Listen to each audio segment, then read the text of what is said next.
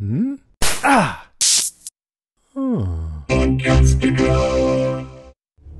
Now, last but not least, what was it? Bulk apperception. Let's take that all the way to the top, please.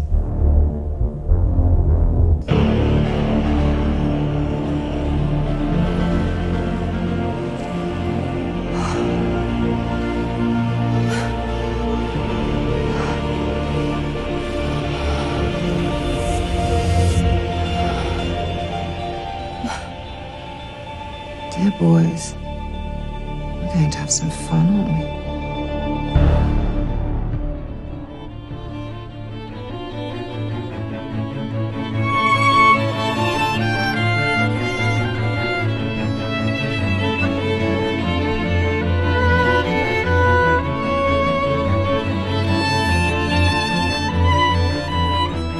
Hey everybody, welcome to our podcast. I'm Jason. And I'm David. This is Westworld Cast, Episode 3. We're making our way through. This is the halfway point of Season 1. Yeah, more than halfway. Right? Yeah. A little bit more than halfway. We passed through the midway point. The midpoint. It's a lot of goodness packed into half a season of TV. I really think that people who got into Westworld, and I know some people were saying, I just can't get into it. Those first few episodes have a lot going for them, but I also think that you might not understand what's going on, and you really start getting hooked in right now. You know, anyone who made it to here is going to be hooked in, I would say. Yeah, I think that's true. And even giving away a little bit of our listener response, somebody actually said that. She said, I think that's why, I had that in my head. Season 5. Right. But I can understand that, it really starts to get dangerous and exciting now. And things are going off the rails. Yeah, there was a little bit of the episodes run together now for me because we watch them 2 at a time, so it's like watching a movie. Right. But one of these, I remember there was a point in where I won't say bored, but it was getting a little slow for me. And then all kinds of crazy shit happened, and it was amazing. Yeah. And it was all worth it. Yeah, I really like these two a lot. So let's get going. Here we are. It's our top 5 highlights for Westworld Season 1, Episodes 5 and 6, Contrapasso and The Adversary. Let's just jump in. You want to go with your number 5? Sure. And before we get to the top 5, I wanted to mention Contrapasso. I did not know what that word meant. Me neither. I had to look it up, and it means something to the effect of souls in hell suffering the torment of the damned. It literally means suffer the opposite. So. Yeah, okay, that makes sense because I think part of this awakening that many of these hosts are going through is being facilitated by this suffering that they have to navigate. And we've talked about this before. So within that navigation is giving them kind of the muscles to wake themselves up out of it. Like if Maeve had never suffered, then I don't think she would be waking up right now. No, totally agree with that. The suffering is a big vehicle for the awakening. And I've also noticed that some of the episodes seem to take their names from the development that happened right at the end of the previous episode. Mm-hmm. So at the end of I believe it was episode 4, when Hector was talking about the shades. Yeah. Shades from hell sent to rule over our world. Mm-hmm. And then the next episode was Contrapasso. Right. So from the point of view of the victims. And then the name of the 6th episode was The Adversary. And I think they talked about that right at the end of season 5, which I took to mean Ford and Old William, or maybe even Ford and Arnold. Mm-hmm. I mean, also at some point, Old William / Man in Black starts talking about wanting a worthy adversary, and he kind of positions himself as this park needs a villain, and so I'm here to fill that, but also that he's seeking something even greater, and why it excites him. Yes. Mm-hmm. Yep. So it was great, and we'll get into that more, I'm sure. We'll get into all that. All right. But my 5 was, you knew I was going to bring this up. And I'm pretty sure we talked about this when we did our season rewatch. But one of my favorite moments in the whole season, because I'm such a fan of Westworld, the movie, was the homage to Westworld. Yes, you got it. That's so awesome. So that sound effect, that sort of clicky sound effect, is taken right out of the soundtrack of Westworld, the movie. And it's when Bernard goes down to the basement to floor B82. And the sound effect is from the soundtrack. And then at some point while he's walking around down there, the Yul Brynner android from the movie is actually standing in the background. It's kind of blurred out, right? Yeah, you see him just for a second or two. And it is connected to the scene in Westworld, the movie, where Yul Brynner, they actually end up, going through a door out of the fantasy world, and he's chasing the main character through the lab. So it's a scene that looks very much like this scene in Westworld, the show. But I just love that they put that in there. Yeah. And I got really excited. Yeah. I definitely thought about you when that came up again. And it just sounds good, too. I mean, all the sounds and music in Westworld are great, and they're kind of varied. Some of them are ominous techno, and some of them are old-timey Western, but they all feel kind of the same mindset somehow, because they're kind of moody, and I don't know, it all just works together really well. And then now they take this little bit that's an homage, and it still fit in really well, I thought. Yeah, it fit in right perfectly to that part of the story where they made you tense about him going down there and what was going to happen. It was a very tense scene. In retrospect, when you know more about Bernard, it's not actually all that tense. Yeah. But while you're watching it, it sure feels that way. And that's the thing about covering this the way we are right now after having seen the first season. I swear it's almost like a completely different show now, Oh, man. And we'll talk more about that as we get more into the details, too. But, I mean, I turned to Karen at one point and said, I understood nothing the first time I watched this. And watching it now, I realize how little I understood. That watching it the first time, I didn't even know how much I wasn't understanding. Yeah, that makes totally sense. Just a lot of it just goes right by you. Yeah, right. It's Exactly. deep. Yeah. Okay. Well, my number 5 is the concept of free will versus fate, and there's a few different instances where that subject kind of comes up. And one is when Ford tells the story about his childhood racing greyhound that spent so much time on the track following a piece of felt that when he came home with him and they let him go, he just went right out and killed a cat. And so it's like that's in his nature, almost like he has no choice. That's just what he is.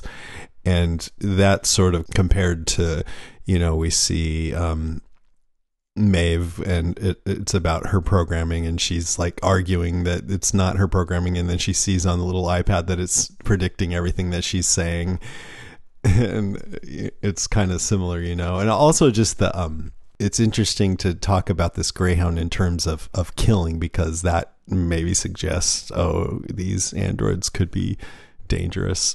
It did seem like an allegory, yeah, for the greater story. So what did you take out of the later incident where the dog is killed?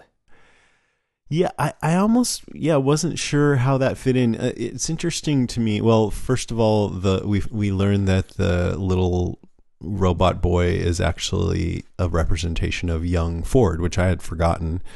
And yes, it's all his family. And, so did I.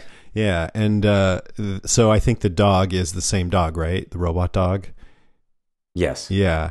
And then the boy kills the dog because a voice told him that that's the way to help him, because it's the dog has got killing in his nature, and the only way to protect other people is by killing the dog. But what got me about that is Ford seemed perplexed that young Robert was hearing this voice, and I just can't figure out if the voice, I thought that it was Ford projecting at this point in current time these, suggestions into the androids, because I think he has changed his mind. He wishes he'd never opened the park. He realizes they're conscious. He wants to help them achieve consciousness. So I thought it was him sort of doing that to help them. But then there's also the idea that some of Arnold's programming is still operating within them. And I think that we know that probably was what was happening back in the past, because we see Dolores, when she's hanging out with William, which now we know was 30 some years ago, hearing this voice in her head. And we know, I think, that Arnold is already dead by that point, but Ford has not yet decided to try and help them. So during that time when they're hearing voices, it's got to be the programming. So maybe it is in the present day too. Yeah, I didn't find it 100% clear. But if you take it as an allegory, much like the original Greyhound story, it almost seemed like a new spin on what's going on in the whole park. So if the first story of the Greyhound's fate in its nature as a killer, in a loop that it cannot escape, even though it means its own demise, being like the hosts in the park, or even the guests in the park, I suppose you could read it as, then the young Ford representation killing the dog sort of reminded me of Dolores killing all the androids in the park. Mm-hmm. And almost as if not only was she preventing their suffering, but she was preventing them from becoming killers. Yeah, I hadn't thought about that. Yeah, so maybe Arnold sort of knew where all this would end up, and was violent delights have violent ends. Yeah. And was making it the least worst possible ending. Yeah, so much of Ford is about control. Right, he's created this whole representation of his own childhood. I know, but one over which he has complete control, which is kind of fucked up. Yeah, twisted. But there are points in these two episodes where it doesn't seem like he's in control. Oh, like when he doesn't know. Well, he didn't seem to. Yeah, that took him off guard when he saw that the boy had killed the dog. Right. Yeah. That did not seem like part of his orchestrated plan. No. And it seemed to take him by surprise. Right. Which is interesting. Maeve being so she's rebellious, right? And then Felix tells her, I want to get into this a little bit more in one of my other points, but while we're talking about free will, he tells her that she's under control, and she says, no, I don't do what other people tell me to do. I do what I want to do. And he goes, well, that's because you're programmed to be rebellious. And it's interesting to me that this concept of free will, like I think about it in terms of us, like, well, we have our nature and we are kind of the collective, our own collective experiences are they sum us up, and also the environment that we're in and who we come into contact with. And so it's kind of like, if you take me and you put this other element in my environment, then I'm going to react to it the same way every time. Like if you could go back in time and just have the same set of events, then I'm always going to react the same way because of who I am. So in a way, that's almost like I don't really, that free will is an illusion. So I guess where that Maeve comes in is they programmed her to be rebellious, so she's going to end up rebelling against them, but it is kind of because she doesn't really have control over it. It's just in her nature to do that. Do you know what I mean? I'm sort of rambling a little bit, but no, I do know what you mean. It's you're essentially saying free will is an illusion. Yeah, but it's almost like the same thing, they say, the androids say about whether or not they're real. If you can't tell, does it really matter? If free will is sort of the same way. Like if we feel like we have free will, then maybe that's enough. Well, and something else that is interesting about that is that we human beings, we take pride in that, in our constancy of character. Hey, that's who I am. This is the way I am. I do the right thing, or whatever, whatever the character trait may be. Yeah. But it is also what we're being led to feel sympathy for in the hosts, that they cannot escape their nature, although it's something we take pride in. Right. Yeah, we think of it as being they're trapped. But for us, we have our identities that we but then it's interesting that part of the thread that's going through these episodes is that they can change. Like Dolores, she tells William that when she ran away from home, she told herself it was the only way, but now she's wondering lately if there aren't many choices. And Man in Black had said earlier that everyone has their path, but like these reveries that they're being programmed in are supposed to be this sort of a gateway to improvising. So it's all just like, even when they evolve, I still don't know if that means that there's free will. Even when they become more self-aware and conscious, like what Maeve is doing, it still kind of feels like it's her just following her nature, I guess is what I'm saying. Right. And there were some other interesting things that went on in the awakening of Maeve, I think, as relates to Felix. So, you know, he says, I am a human being like the guests. And, you know, and you are our host. And she says, how do you know? And he doesn't really answer that question. He says, I was born, you were made. Right. He doesn't really know. He doesn't know. And it leads me to wonder about him, because his behavior is a little strange. He's very sympathetic towards her and is almost the nicest human that we come across. Yeah. So far, he's, I would say, the most empathetic and maybe honorable. Right. Something I did not notice the first time I watched the show is that his conversation with Maeve takes place across a couple of life cycles for her. So she wakes up and says, you know, all right, we need to have a conversation. And then she wakes up again later and they resume the conversation. And that was after she kind of coaxed that dude, John, to kill her, right? I think she was kind of wanting to have another awakening. She got him to do it on purpose, right? She provoked him. Yeah. Yeah. I mean, I love that. Wakes up and says, where were we? All right, what's your number 4? So my number 4 is the original hosts, the, for lack of a better term, clockwork hosts. You know, we get to see these in a couple of instances. One is the clockwork old cowboy, who Ford likes to go down to the basement and reminisce or interact with.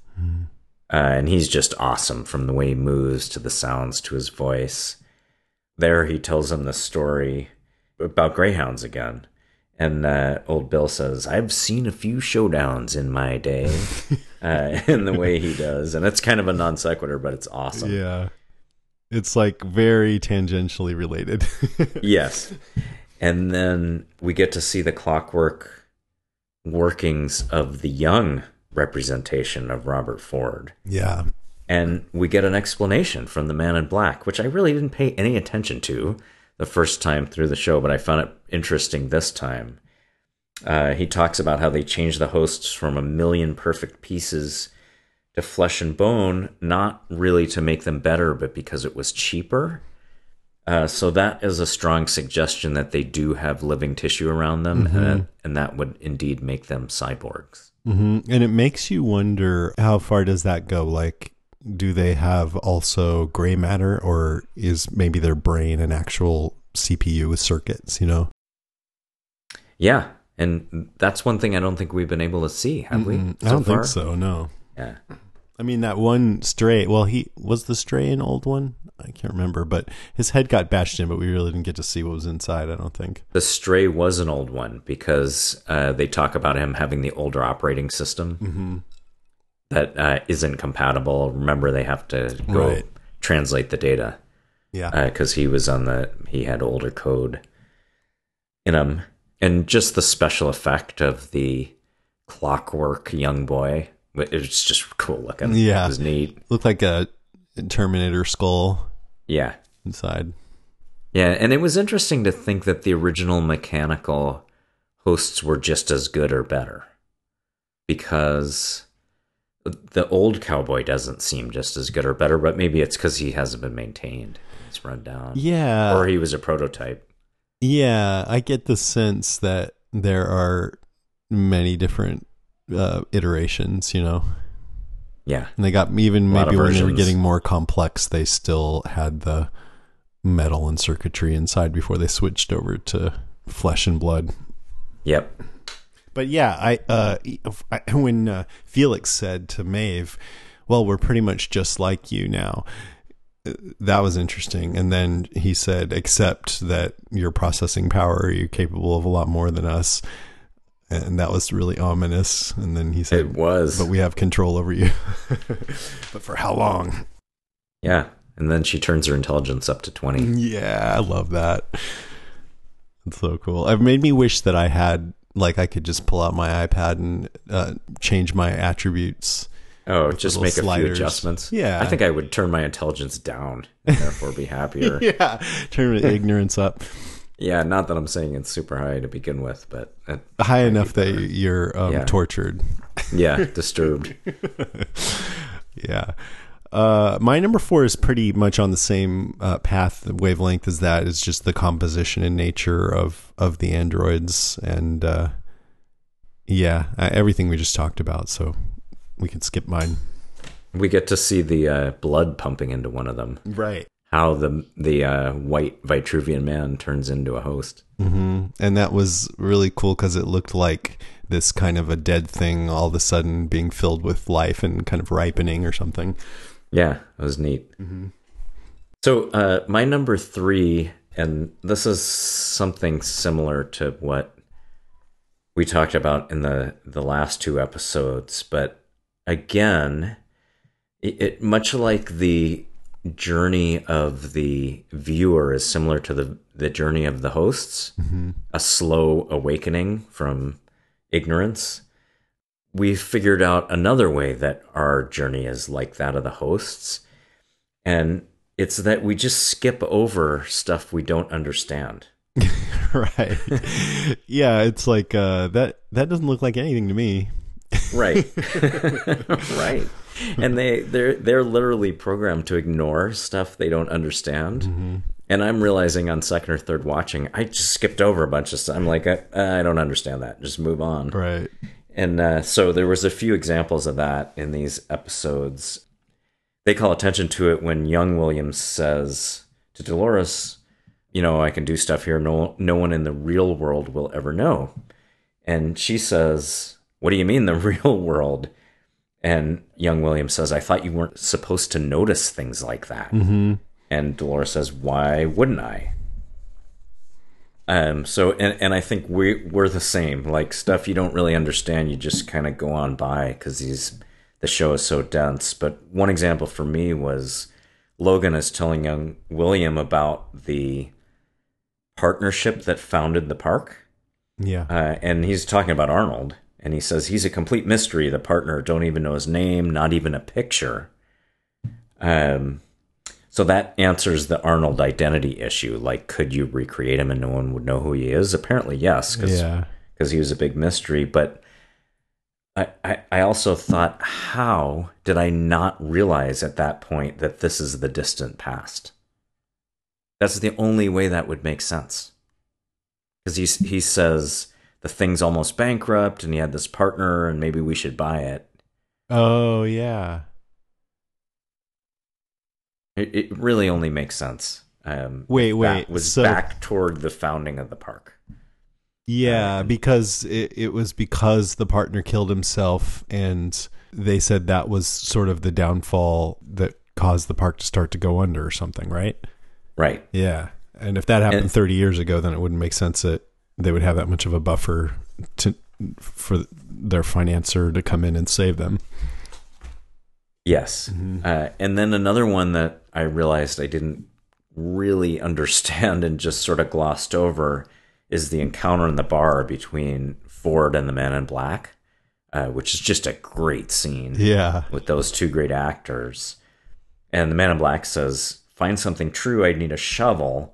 The man I'd be asking died 35 years ago. He's talking about Arnold. Yeah. I wonder what I'd find if I opened you up. Yeah. Strong implication there that he's saying maybe you are a host that Arnold built. He says maybe he left something behind. Right. He's saying, is Ford what he left behind? Yeah. And then the irony is that actually Ford is a real person and that he's created Bernard in Arnold's image. So the opposite. Well, we think. Yeah, right. I mean, I don't think we 100% know that. I guess you're right, yeah. But one thing we thought that would explain was that Ford has this incredible mastery over the hosts. Oh, yeah. Remember, like, the scene with Teresa where he stops thousands of them Yeah. with a gesture of his finger? Yeah, here's another instance of his godlike power on display. Right. And it seems like that would be impossible for them to evolve, for it to be just a physical gesture. Like, he'd have to be communicating with them some other way. Well, I think it's... you're talking about Teddy, right? How he just... I'm talking about the scene. It wasn't even in these episodes, but when he's having lunch with Teresa. No, but I mean, this time. I mean, Yes, this time, where Teddy correct. unthinkingly just reaches out and grabs that knife to protect Ford from the Man in Black. And Yes. I love that. And Teddy, he didn't even need to realize what he was doing. It was just suddenly he was in bodyguard mode.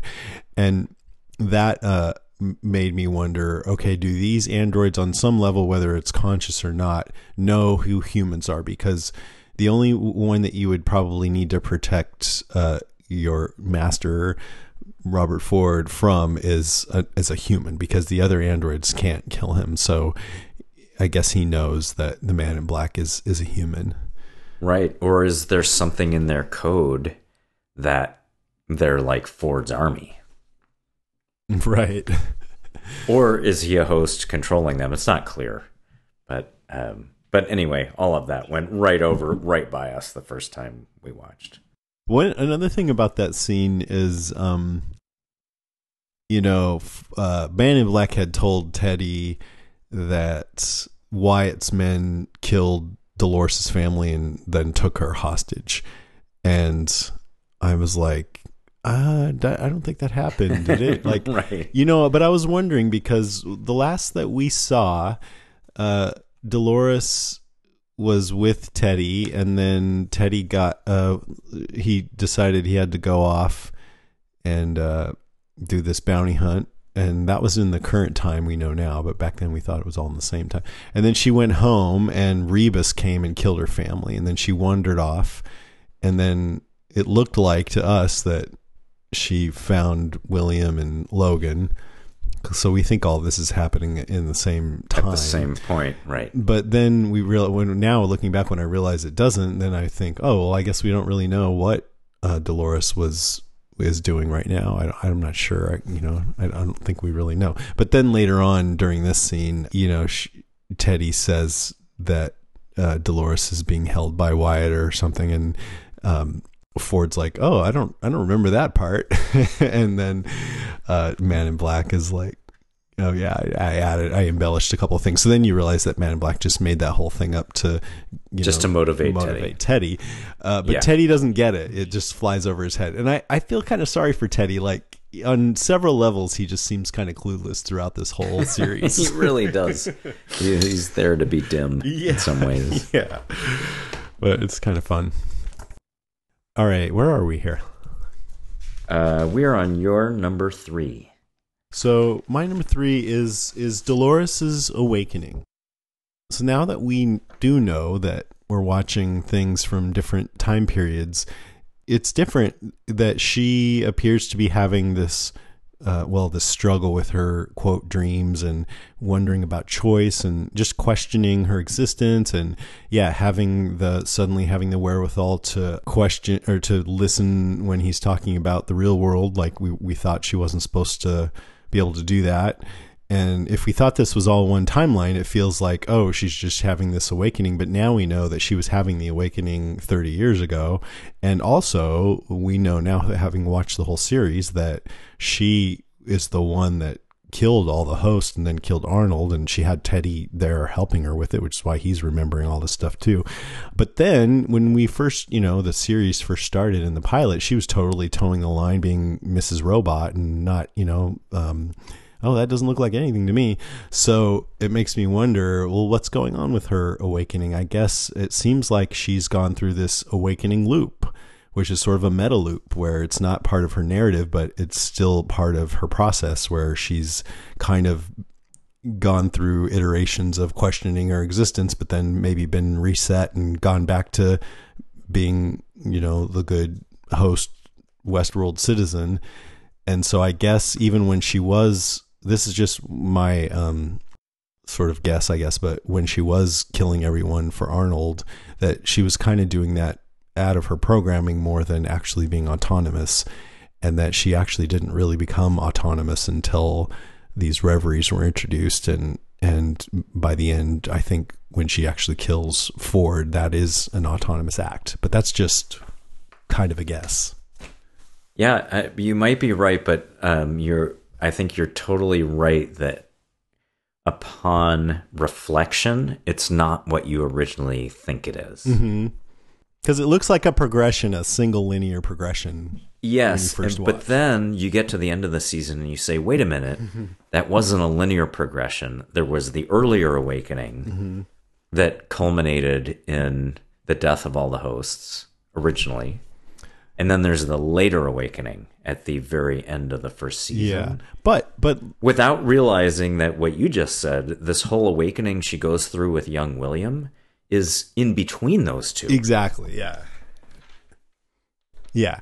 And one thing I'm still kind of confused about is if Arnold, having had Dolores kill all the hosts, was going to, threaten to just derail the whole thing and have the park closed down, but the only thing that saved it was that William decided to finance it, then what's going on when William and Logan first get to the park? If they had not yet decided to finance it, but if Dolores had already killed all the hosts and Arnold and herself, then what's this period where we still see William and Logan there and there's other guests and stuff? Like, how did that happen?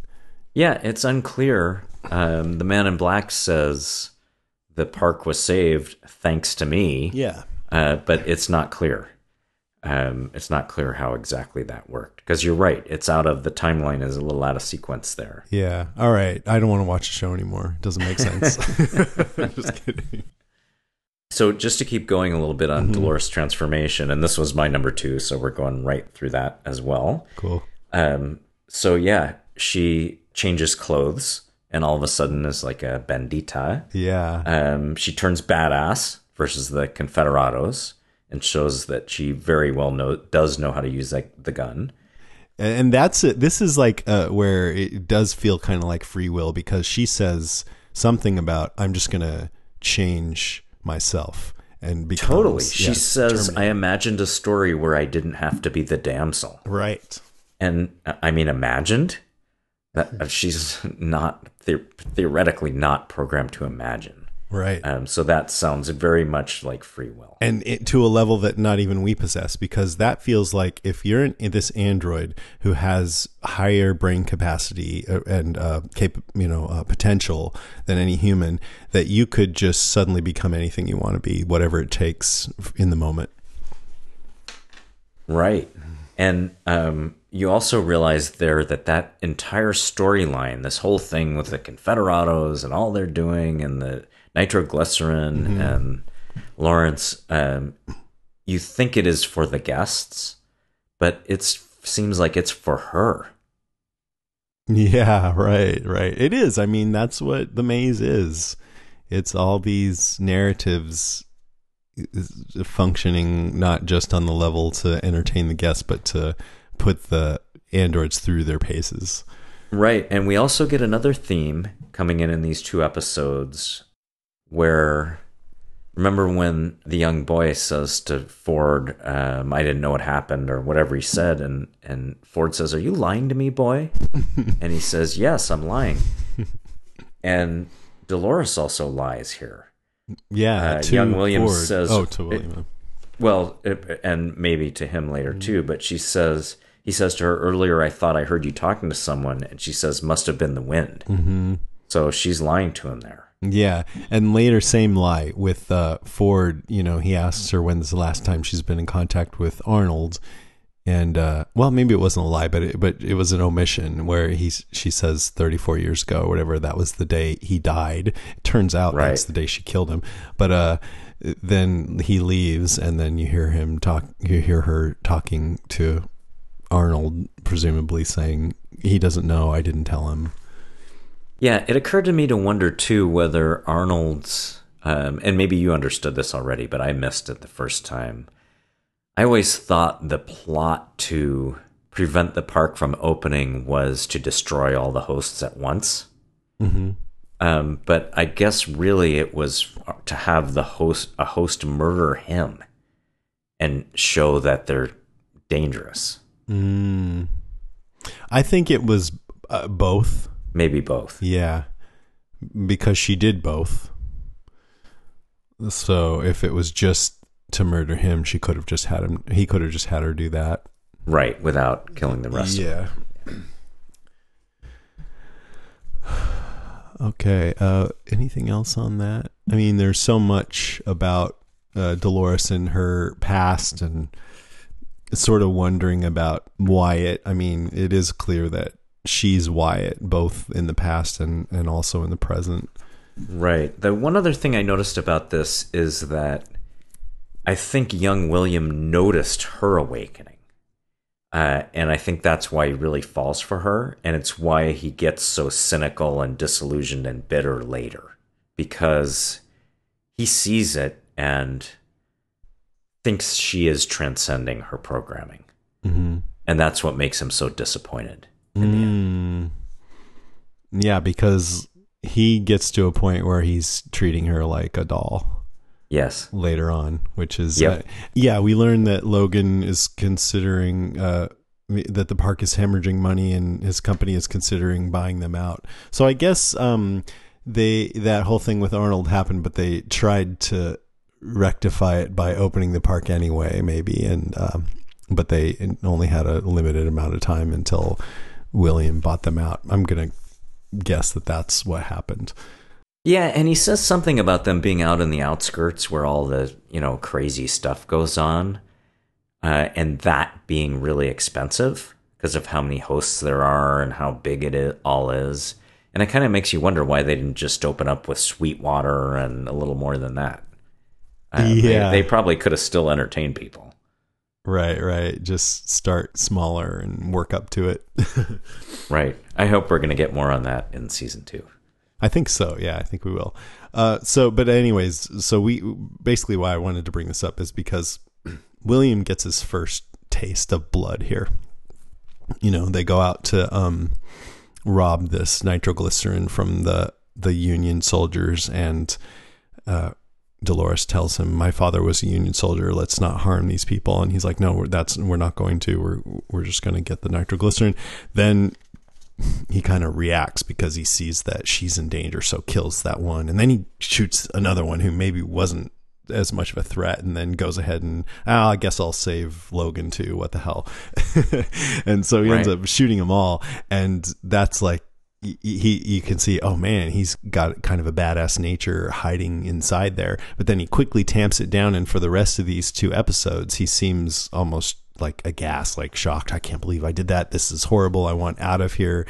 Even when they find out that El Lazo / Lawrence is pumping the nitroglycerin into these dead bodies to presumably just keep it for himself, and then replacing it with whiskey, William's like, no, that quote, "They create a sense of urgency to make us respond and strip us down to something primal and raw. It's a sick game, and I don't want to be a part of it." And we know that he ends up succumbing to that, as do most people who come to the park, and that's why Ford kind of has a distaste for humanity, because he just sees that over and over again. But as of this point, he's totally resisting it. Yeah, and I think you're right. That's a huge moment for him. That's the moment where his inner violence comes out. And you're right, he's horrified, but every time he's going to be a little less horrified. Yeah. It's like if you saw a shark, like eat something, and then the shark was ashamed for a little while. Right. It's not going to last. Yeah, it's not going to last for too long. And it's and it was interesting there that we're conditioned to think of the Union soldiers as the good guys, or at least in this case, because the Confederados clearly are not sympathetic characters. Mm-hmm. And so, They're they mercenaries. have him be his first real violence is to kill white hats. Right. Yeah. Yeah, because Logan had sort of roped him into this whole black hat adventure reluctantly. Right. It was interesting to me that Dolores chose to go with them. I don't think she had much motivation to go ahead and put that bandana on and rob those guys, except that she's a host and she's supposed to help the guests have fun. Or maybe she liked William and wanted to hang out with him. I don't know. Yeah, I think you're right. At some point, her supposed affections are transferred to William from Teddy. Yeah, she's fickle. She is. Okay, what's your number one? My number one is the Ford and Dolores encounter. I thought just an incredibly brilliant scene, and as there are a number of in this series, just sort of an intimate, incredibly written, incredibly acted scene with two great actors. But so this scene, as many of them do in this show, starts with a misdirection where she is hanging around in I believe the town is called Pariah. Is that right? With the Confederados and young William and Logan.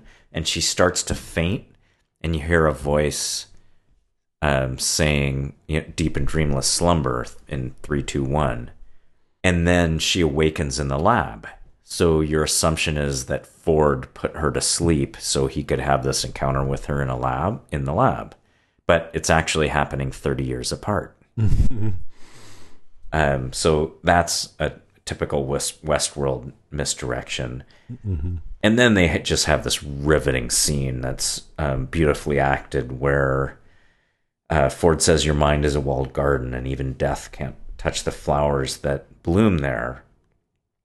And they have this whole conversation about, would you have been the hero or the villain? And, I thought the adversary was the man in black and Ford. But I think you realize in this scene that the adversaries now are Ford and Dolores representing Arnold. And she says to him, "Are we very old friends?" And he says, "I wouldn't say friends, Dolores. I wouldn't say that at all." And then after Ford leaves, she says to Arnold, "He doesn't know I didn't tell him anything." So there's another essentially deception that she was carrying out. And I think it tells us the extent to which Arnold was attempting to deceive Ford. Because if it's the remnant of his programming, then, he's through Dolores trying to deceive. Yeah. And she is actively trying to deceive Ford. And we kind of feel like Ford does know. She says to the voice in her head, he doesn't know anything. And we think he does. I know. I mean, I'm still confused because now, I feel like I wonder how much of this is just misdirection, but we know by the end of it that Ford he's of the same mind as Arnold was, and he's like trying to achieve the same goal and feels like he made a mistake years ago by opening this park and not thinking of them as being conscious. But still, it may be that even though he does have the same goal in mind now, he just doesn't realize what's going on, that Arnold is still working on them through his programming. Or maybe he does. Maybe he does. No, right. It's Yeah. It's hard to untangle. But anyway, Anthony Hopkins, Evan Rachel Wood, just an amazing scene. Yeah. And then, one thing I noticed is that she's nude, because anytime she's talking to what we now realize is most likely Arnold, she's fully clothed. So yes, yep, you're right. That may be a difference. And he still, I think he still puts himself above all of them, Yeah, I think you're right. Yeah. Okay, my number one is the Man in Black, who was featured pretty prominently in these couple of episodes, and we learned that his main goal is looking for deeper meaning of the park, or something true, as you said a minute ago. he says that outside the park, the world outside the park, every need is taken care of except for purpose and meaning. So people come to the park looking for it, but you get the idea that he thinks that's still just kind of superficial and that they come away with their photos and their experiences. But he thinks that Arnold had something deeper in mind. And when he's talking to the man in black in that bar with Teddy, he's talking to Ford. Ford says, if you want to know the moral of the story, just ask. And he dismisses that and says, basically, I don't care what you have to say. I want to know what Arnold had in mind.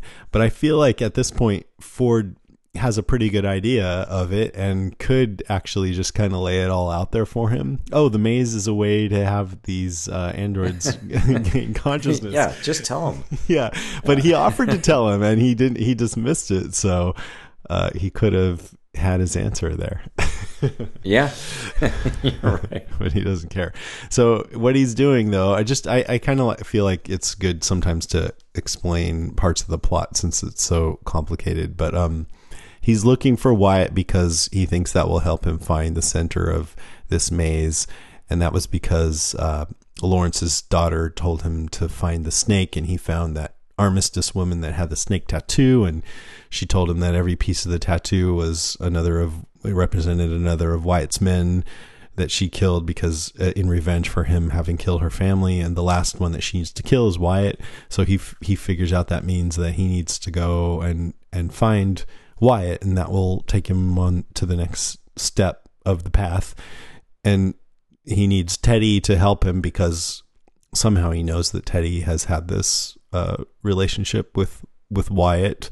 And we found out that the backstory that they gave Teddy is that Wyatt was a former his like sergeant or something, and he went rogue, and I guess Teddy along with him like aided him in killing all these people. Well, now we know that was actually Dolores, but Teddy doesn't remember it that way. Right, and Teddy proves to be quite the killer. Yeah, him too. In this episode. We find out in this series that a lot of people are darker than we realized. And Teddy is one, so is Dolores. The man in black, he was white-hatted William when it first started.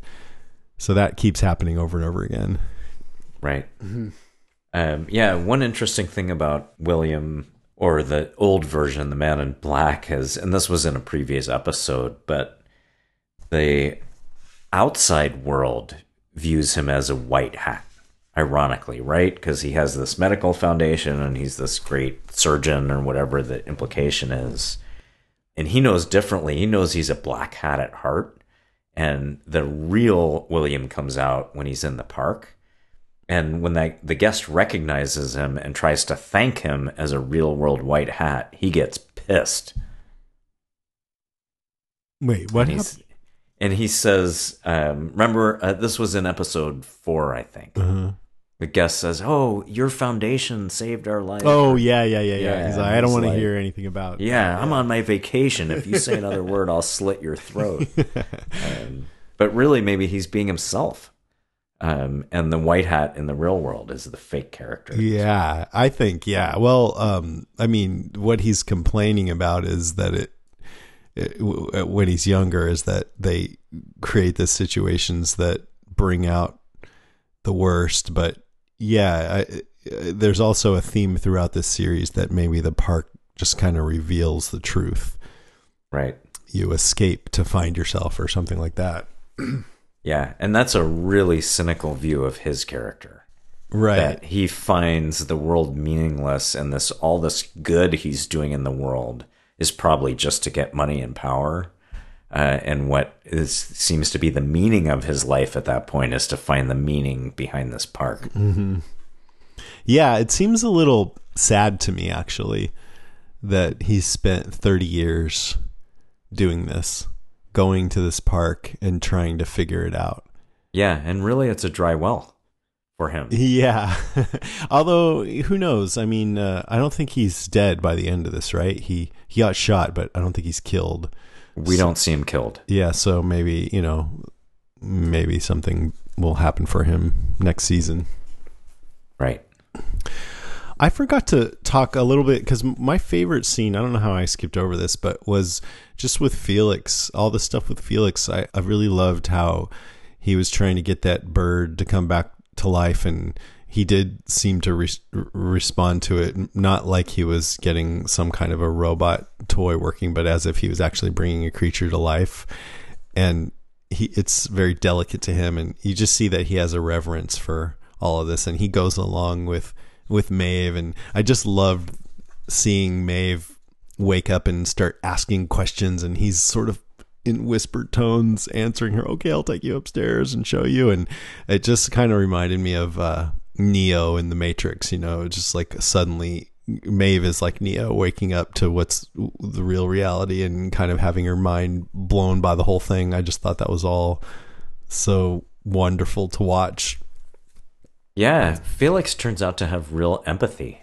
Yeah. Which is something in very short supply on this show. Yeah, in this world that they're painting, there's not a lot of true empathy, and he really seems to have it. Like his buddy is sort of the opposite, and she has to threaten and blackmail him to get him to go along. But Felix seems to actually feel an obligation. Care, yeah. Yeah. And it makes you wonder, well, I wonder if next season Felix will be subjected to the park and see if he turns into another William or something, Maybe it does just bring out the worst in you, even though naturally you're a good person. Yeah, maybe so. But I like that whole scene with the bird as well. And you're right, he seemed to care. He seemed to have an emotional response to that, more so than just, hey, I figured out how to do this bit of coding. At some point during this too, I forget who it was. Somebody was saying that in the park you get to do whatever you want without any consequences. It was probably in the Logan Williams storyline.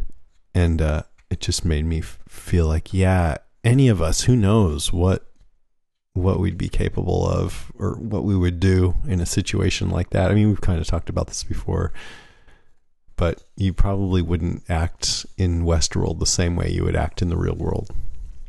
So that idea made me wonder, or just think about, why did they choose the world they did? So the Wild West, famous for violence, no rules, lawlessness. But then if you go back to the original Westworld movie, it was also Roman world and medieval world. Mm-hmm. And some of the same themes there, like debauchery, imbalance of power.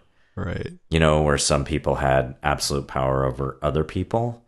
But you know what does not fit that? Samurai world. Yeah, it's more rigid. Yeah, like a more rigid cult, right? So yeah. I know everybody's tired of hearing my obsession with samurai.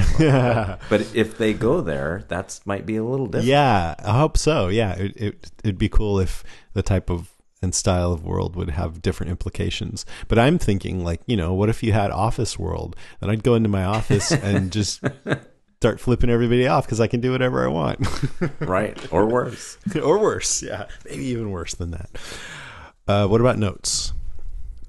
Okay. I got a few. I was wondering if Nolan and Joyce seem to be fans of another HBO show, favorite of ours, A Game of Thrones.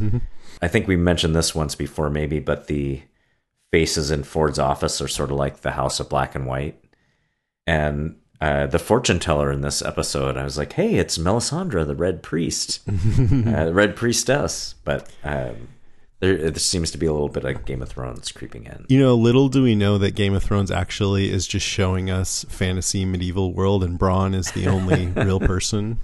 I mean, that would be the ultimate. Can you imagine Game of Thrones world? Westeros world? It's not Westeros world. Yeah, Westeros world instead of Westworld. Yes, I like it. I mean, that would be some kind of party. I think I might choose that one. Yeah. In the music, and I know when we did our entire season review, we mentioned this, but a couple of Radiohead songs. Yes. In these two episodes, Fake Plastic Trees and Motion Picture Soundtrack. So it's just great songs with If you look at the lyrics, very resonant with what's going on. I'll read some because I have them here. Fake plastic trees is a green plastic watering can for a fake Chinese rubber plants in the fake plastic earth that she bought from a rubber man in a town full of rubber plans to get rid of itself. It wears her out. It wears her out. So it's just all about phoniness and fakeness and being worn out by it. And this is with Maeve. They play it with, in the background with Maeve. Right, where her whole life is fake and she sees on the TV screen part of her fake life. And she's sick of it. Yep. Great stuff. And then, forgive me a tangent, but I was just going to relate a little story that came to mind. Little theme park story here. So my buddies and I went to Disneyland a number of years ago, and this was actually as adults. We were working a ball game in Anaheim. We had a night off. We're like, hey, let's go to Disneyland. So we went, and one of the rides we went on was the log ride. And the log ride, like many things at Disneyland, has a bunch of animatronic animals that talk to you and sing at you and stuff. And while we were on the log ride, it got stuck. So we're sitting there, and we're sitting there, and we're sitting there, and, maybe 10 minutes go by that seemed like an hour. And the animatronic beaver that was right next to us kept saying, "There's a jam up ahead. Please be patient." So, okay. Finally they actually they couldn't get it going. They had to evacuate everybody off of their logs. And we ended up backstage and there's Mickey Mouse with his hat off, smoking a cigarette, talking to his agent on the phone. It's kind of, but I did not realize until much later that ride must break down all the time, or they wouldn't have a recording for it. Right. And I keep thinking about that in Westworld as things are breaking down and going wrong. Because any system you have, you must think it's going to break down. Right. You have some kind of way to handle it. Right. But this park is not very robust to a serious breakdown. Anything goes wrong and it can go really, really badly. There's potential for, really bad things. Yeah. But moral of the story, log ride, skip it. When I was in high school, I was in marching band and we played, did a parade at Disneyland, and then we went backstage, and it just was so felt so behind the curtain, just seeing big animal heads laying on the ground and backs of buildings. It's crazy. Weird. And they hide it really well. Yeah. Oh yeah. When you're just walking around the park, you can't even see where the backstage would even be. No. They are masters of illusion. Yeah. What else? That's all I got. Okay, I just have a few. There was some pretty significant nudity and sexuality in this episode with these golden painted girls and all of the whole debauchery of Alazzo's palace or whatever, and it's really fun and enticing, but it makes me wonder, I wouldn't say it's totally gratuitous, because part of the point of this show is debauchery and pleasure, and so it makes sense to have it. But now with this Me Too movement and the changing climate, I wonder if the HBO shows will continue to have just this bold nudity like that. HBO's been known for that for decades, and I wonder if it will continue on like that. Yeah, interesting question. And that scene is so over the top, I think it's almost supposed to make you uncomfortable. Yeah Just lots of out in the open sex and everything going on. Let's see what else. Well, we didn't really talk about Elsie, the girl from Behavior, and Teresa. And basically they're kind of hovering around each other. We find out that later that Teresa is the reason why she had this stray sending data out of the park, is because she's working to get Ford kicked out because he's mucking everything up, programming in these reveries that end up causing the androids to go haywire or to do bad things. And also he's making this new narrative that's just stepping on everyone else's plot lines and screwing it all up. And she's head of QA, so she wants to get rid of him. And this Tessa Thompson girl she's from the board, and she's in there to help him, I guess. She's cool too. She was in Thor Ragnarok. She's been getting a lot of good roles lately. She was in Creed, the Rocky sequel. Mm-hmm. And anyways, so then Elsie is trying to figure it all out, and she figures out that it's Teresa's the one who did it. It's almost like that the call's coming from inside the house kind of thing. Right. But then she finds out something else right at the end, and we're not sure what it is. What she said, something that indicated, and then she got grabbed. She says it was Teresa, but something bigger is going on. We have bigger problems. I forgot. I thought one thing that was interesting about Elsie was that her, it early on in the season, you think, wow, this is really someone who is perceptive and has imagination, like, because she's kind of digging in and getting to the bottom of stuff. Uh-huh. But then you find out her motivation is really pedestrian. I mean, like, Arnold is trying to create a new species with consciousness, and Ford is trying to undo the sins of the past and playing this double and triple game, and the board has these mysterious purposes, and she's just pretty much like, I want to uncover this corporate espionage so I can get promoted. Yeah. Basically, or make more money. And she's also kind of a coarse, just kind of she's always swearing, and I mean, I use profanity, but I don't know, she just seems like almost like a frat boy trapped in a girl's body or something. I don't know. Or just, shallow, I guess is the way to say it. Yeah, I think she turns out to be a little shallow, although she is good at sort of finding stuff out and figuring what's going on, but she's not. She's fun to watch too. Yeah. She's just kind of a blunt instrument. Yeah. Mm-hmm. Yeah, and she thinks Bernard is her co-conspirator the whole time, and that turns out to go very, very well. Yeah, that's right. As it does with Teresa too. Yes. But Bernard also thinks he's her co-conspirator. Yeah, that's true. I mean, he goes down to the basement and uncovers all that stuff, and he thinks he's uncovering it. Yeah. All right. I think that's good. I'll read this one more thing. Teddy's description of the maze I thought was interesting. He says, he's telling the man in black, the maze is an old native myth. The maze itself is the sum of man's life, choices he makes, dreams he hangs on to. And there at the center, there's a legendary man who had been killed over and over again, countless times, but always clawed his way back to life. The man returned for the last time and vanquished all his oppressors in a tireless fury, which sort of makes you think of the end of the series where Dolores is just killing everybody.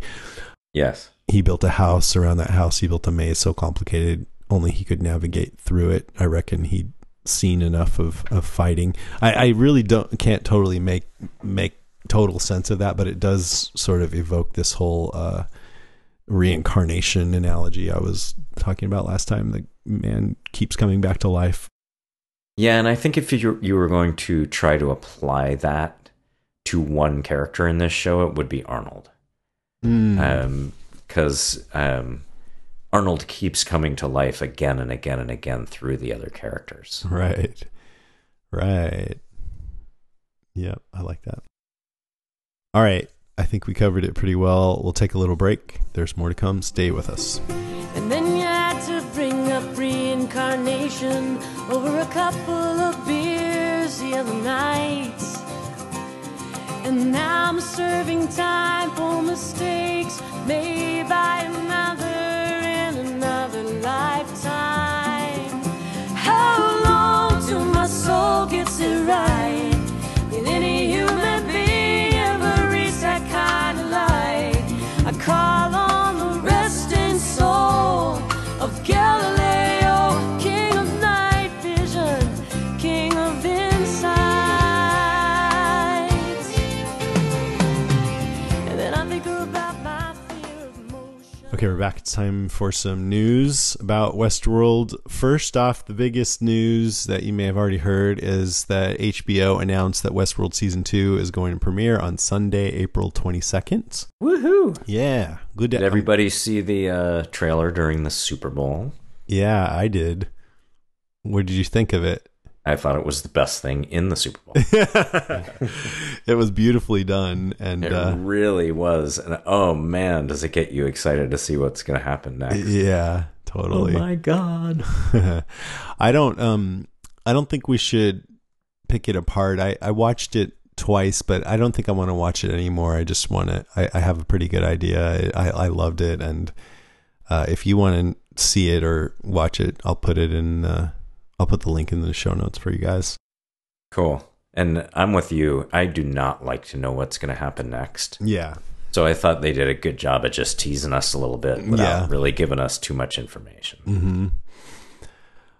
The rest of the news is just a little bit spoilery, and yeah, actually it's in spoilery territory. So if you guys don't want to, it's not really about what happens, but it's just about something significant about this show that came out recently, so in the trailer actually. So if you don't want to hear that, you should probably just move ahead, and we'll get into some listener feedback, but I'm going to talk about the side now. So in the trailer, there's a sequence where these robot bulls are chasing people around the insides of the facility, and apparently this binary code briefly appeared in the background. And if you deciphered the code, it was a URL that led to DelosDestinations.com. And so if you go to DelosDestinations.com, there's links for about and experience and investors. And the about link, this is not spoilery, but it's like, welcome to the new world, the luxury resort reimagined. Delos Destinations channels your inner desires, be they rest or rebellion, into the transportive theme park experience, a vacation that transcends time, place, and expectations. You know, just basically talking about the park. And then if you go to experience, it shows 6 boxes. And the first box is Westworld, and you click on that, and I think that goes to a site that had already existed about Westworld, the park, as if you were thinking about going and you wanted to read about it or something. And then the second box is kind of this blurred trees and mountains, and it's this luscious green world. And I think somebody figured out how to unglitch it so it's not blurred, but then it has the SW logo, which could be so it could be Samurai World or Shogun World maybe. And then the rest of the boxes just say Park 3, Park 4, Park 5, and Park 6, but it says reservations closed to the public, and there's no images or anything. So interesting. 6 parks potentially. So it'll be interesting to see if any of those get revealed and what they are. Could be something new, or if you go back to the movie and the show, you mentioned Roman world and medieval world, and then there was, I think, future world at some point. Future World was the sequel movie. Okay, yeah. Right. So they could the original was those 3, medieval, Roman, and Westworld. Mm-hmm. And I recommend, if you're curious and you like to dive into this stuff, go to DelosDestinations.com. I'll also put a link in the show notes, but then you click that third link called Investors, and it shows the CEO of Delos, and it talks about him and his vision for the park. And you read it one way and it sounds like this really bright, glowing vision, but you read it another way and it sounds a little bit ominous, like, what are they really trying to do here? So it's fun to look into. Right. And there's a game also, right? Where you operate the park. Yeah. Not out yet. And then I read, and I don't know if, I think this is true, that fans also, because we're in the spoilery section of the news here, that fans also spotted what looks like a young Robert Ford in the facility in the trailer.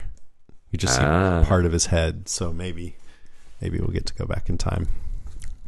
All right, let's move on to some listener feedback. Would you like to read the first one? Sure. So Mark Kirkman writes, well, there is a lot going on in these 2 episodes, that is for sure. Ford talking to the old host with a story about his greyhound dog that ran in circles on a leash that was tied up. Once released, spotted a cat after the leash was removed. Is he saying the hosts would do the same thing if they were to be let go? Yes. Yeah. Yes, in word, yes. The orgy scene in El Lazo's palace was similar to the Roman world in the original movie. There you go. The look of the room and the tapestries. Was this used for the Roman world at one time, or was this just a nod at the original film? Love that. I totally did not notice it, but given that there's another homage to the original film, I'm going to say yes. I think that's a good spot. And then Maeve being self-aware, if the robots are advancing like this, will they progress to procreating at some point? I think, that's 3 yeses. Yeah. We'll just say. Yeah. Yeah, I bet you we will get to that point if the series goes on for any length of time. Little baby robots. Yeah, but we don't know that that's actually possible. We don't. But I'm saying I wouldn't be surprised, because I really do wonder how many seasons is this series designed to go. It seems like not very many to me, but who knows? It seems hard to keep this level of complexity going. Yeah, sure. Exactly. Yeah. So adding that kind of a development would be a new wrinkle. Yep. My friend Elizabeth wrote and said, "So pissed at you and David, I have to go back and watch Westworld again." And then I wrote back asking her if she liked the podcast. She goes, "I love it. The only reason I listened was because I enjoy your style and trusted in that. I wasn't necessarily interested in listening to something about Westworld. Knowing your format was a positive to me. I like the vulnerability in that David says he's confused and that you both express questions about it." Well, I'm confused too. And I'm still confused a week later. She says, "I like the piecing together of the story. I thought that the show did have depth, but due to the analysis, I didn't realize that there was that much depth. I missed almost everything about Bernard. The thing that occurred to me while listening to your second episode is that television has taken a turn and is finally giving viewers something to think about and puzzle out like you're reading a fine novel. I've been such a closeted a lover of television all my life that I love the explosion of programming we've all gotten with streaming. Maybe at the end of the season, a verbal flow chart of the whole story." It's a great idea. That would be quite a task. We would have to really lay that out. Yeah. I will look up the web page that I'm sure someone else has done and read it for you. Right. And we'll just be lifting that from whatever page that is. But I totally agree about TV. Oh, absolutely. Yeah. I mean, there have been TV shows in the last 10 years that are the equal of anything I think that's ever been made or written. What comes to mind for you? For me, I'd say the shows that, are just different level are like Breaking Bad, The Americans, this one, just with the super complicated plots, great acting, beautifully shot, top of great music, top of every craft. Did you watch Sopranos? Yeah, and I think The Sopranos was the first show that took us to that upper level. Yeah. Where from the very first episode, you were like, holy crap, this is like a great movie every week. I know. And it's never gone back. And honestly, to be fair, I think this was before streaming. I mean, like streaming makes it easier to get all these things, and Netflix has original series and all that stuff. But The Sopranos still goes back before that. Yeah. But there's a whole wave that started, I think you're right, with Sopranos. Yep. Okay, your turn. Julie Moreau says, "So I finished season 1 last night, and I thought I'd pop in to leave some feedback since I can actually listen now. What a crazy show. It's so articulate, and every moment seems to matter, which at times has been hard for me to follow, and getting through the first 4 episodes was a little tough. Not sure if the pace just wasn't keeping me interested enough, or if it was because I was always watching the episodes after 9 p.m. when I was already exhausted from the day. Regardless, around episode 5 was when things really picked up for me, and I was much more intrigued by what was going on.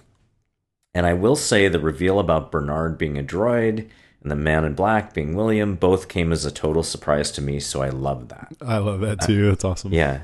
Yeah, not me. I knew all of it from the very beginning. No, I had absolutely no idea. This is a great story that has me captivated, and I can't wait for season 2 now. Additionally, I'll probably try and rewatch again before the next season, as I'm sure I've missed quite a few things, but this is where listening to you guys will help clarify things as well. All right. Well, Jillian, I think she wrote this before she started listening, and then she listened to our first 2 episodes, and she wrote back to me and said they were great. So I hope that. And she said, now I'm more confused than ever. Yeah, you guys really messed it up, and I'm not sure I like the show anymore. But I hope you're right back in, Jillian. Grippy Bob Domolino says, seriously, I was always dropping my jaw at all episodes in season 1, but felt like it was always missing a companion podcast that I liked. And ba-boom, Westworld cast was born. Westworld had so many layers and is so well planned out and executed. I initially needed to watch episodes at least twice and then additional times for every episode afterwards. Initially, I heard there was a budget of $10 million per episode and that Jonathan Nolan was involved, and I was signed up. Then I heard about all the big stars who are good actors who pick good projects. Wow. Then I saw the first episode, and suddenly 99.99% of TV is crap. Forgettable, unoriginal schlock that is canned meat TV compared to the tough sirloin that is Westworld. This review has nothing to do with how much I'd want to be paid guest in the world that is Westworld, but simply based on the watchability of the show. It assumes its viewers are smart. The makers know that every frame and every moment will be analyzed forevermore, and yet it takes those expectations and constantly successfully misdirects and drops bombshells.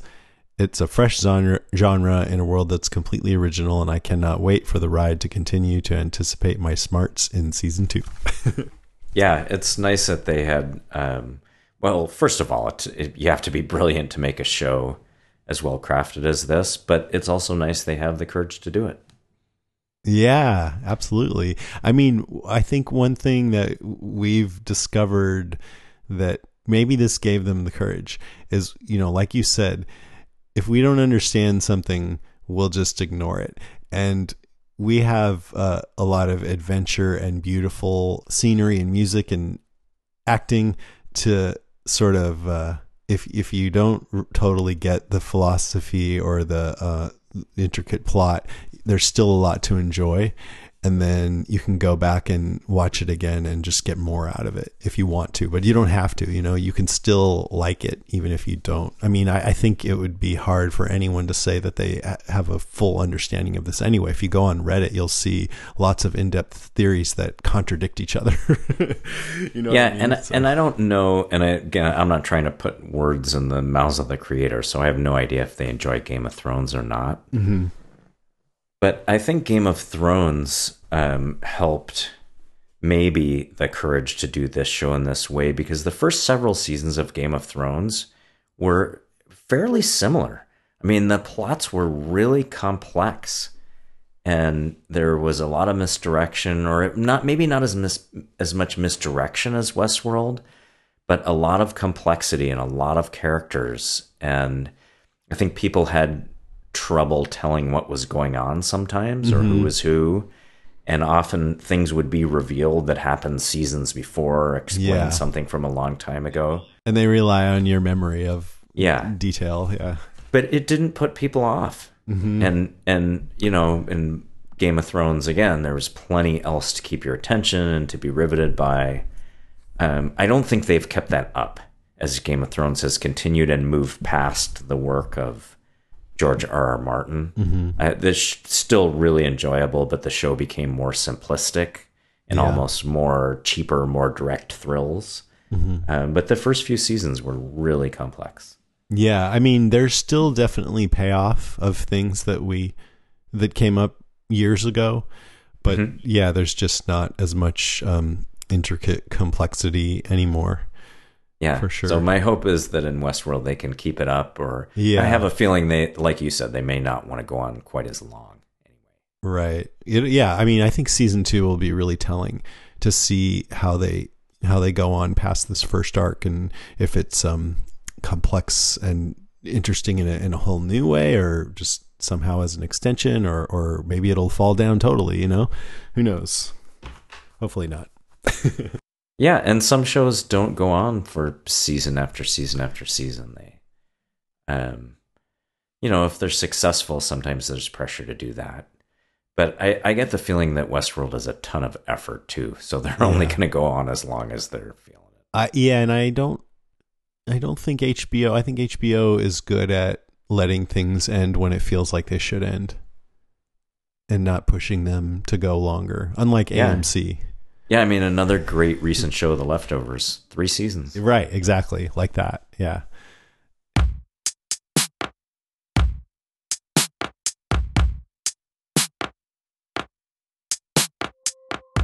All right, that's our show, episode 3. Thank you so much for listening, everybody. If you want to get in touch with us, and we really want you guys to write, because if, for one thing, we have questions, and so we do. Yeah, areas where we're not sure or where we kind of think something. If you have your own opinions, we'd love to hear them. And also, if you just have questions for us and you want us to try to, make something clear, we're happy to try. So either way, you can email us at westworld@podcastica.com. Or you can send a voice message to that same email, westworld@podcastica.com, and maybe we'll play it on the air. You can find us on the web at facebook.com/westworldcast, and we always put up a post there before we record asking for your opinions on those couple of episodes. That's another way that we get stuff to read. That's facebook.com/westworldcast. And be sure to check out our other shows at podcastica.com. Next episode, we will cover Westworld episodes 7 and 8, Trompe l'oeil, and Trace Decay. I can't help you with that one. All right, that's our show. Thanks for listening. Cognition only, no emotional affect. Why did you say that? As an ingratiating scheme designed to increase trust and loyalty among our listeners. Nice.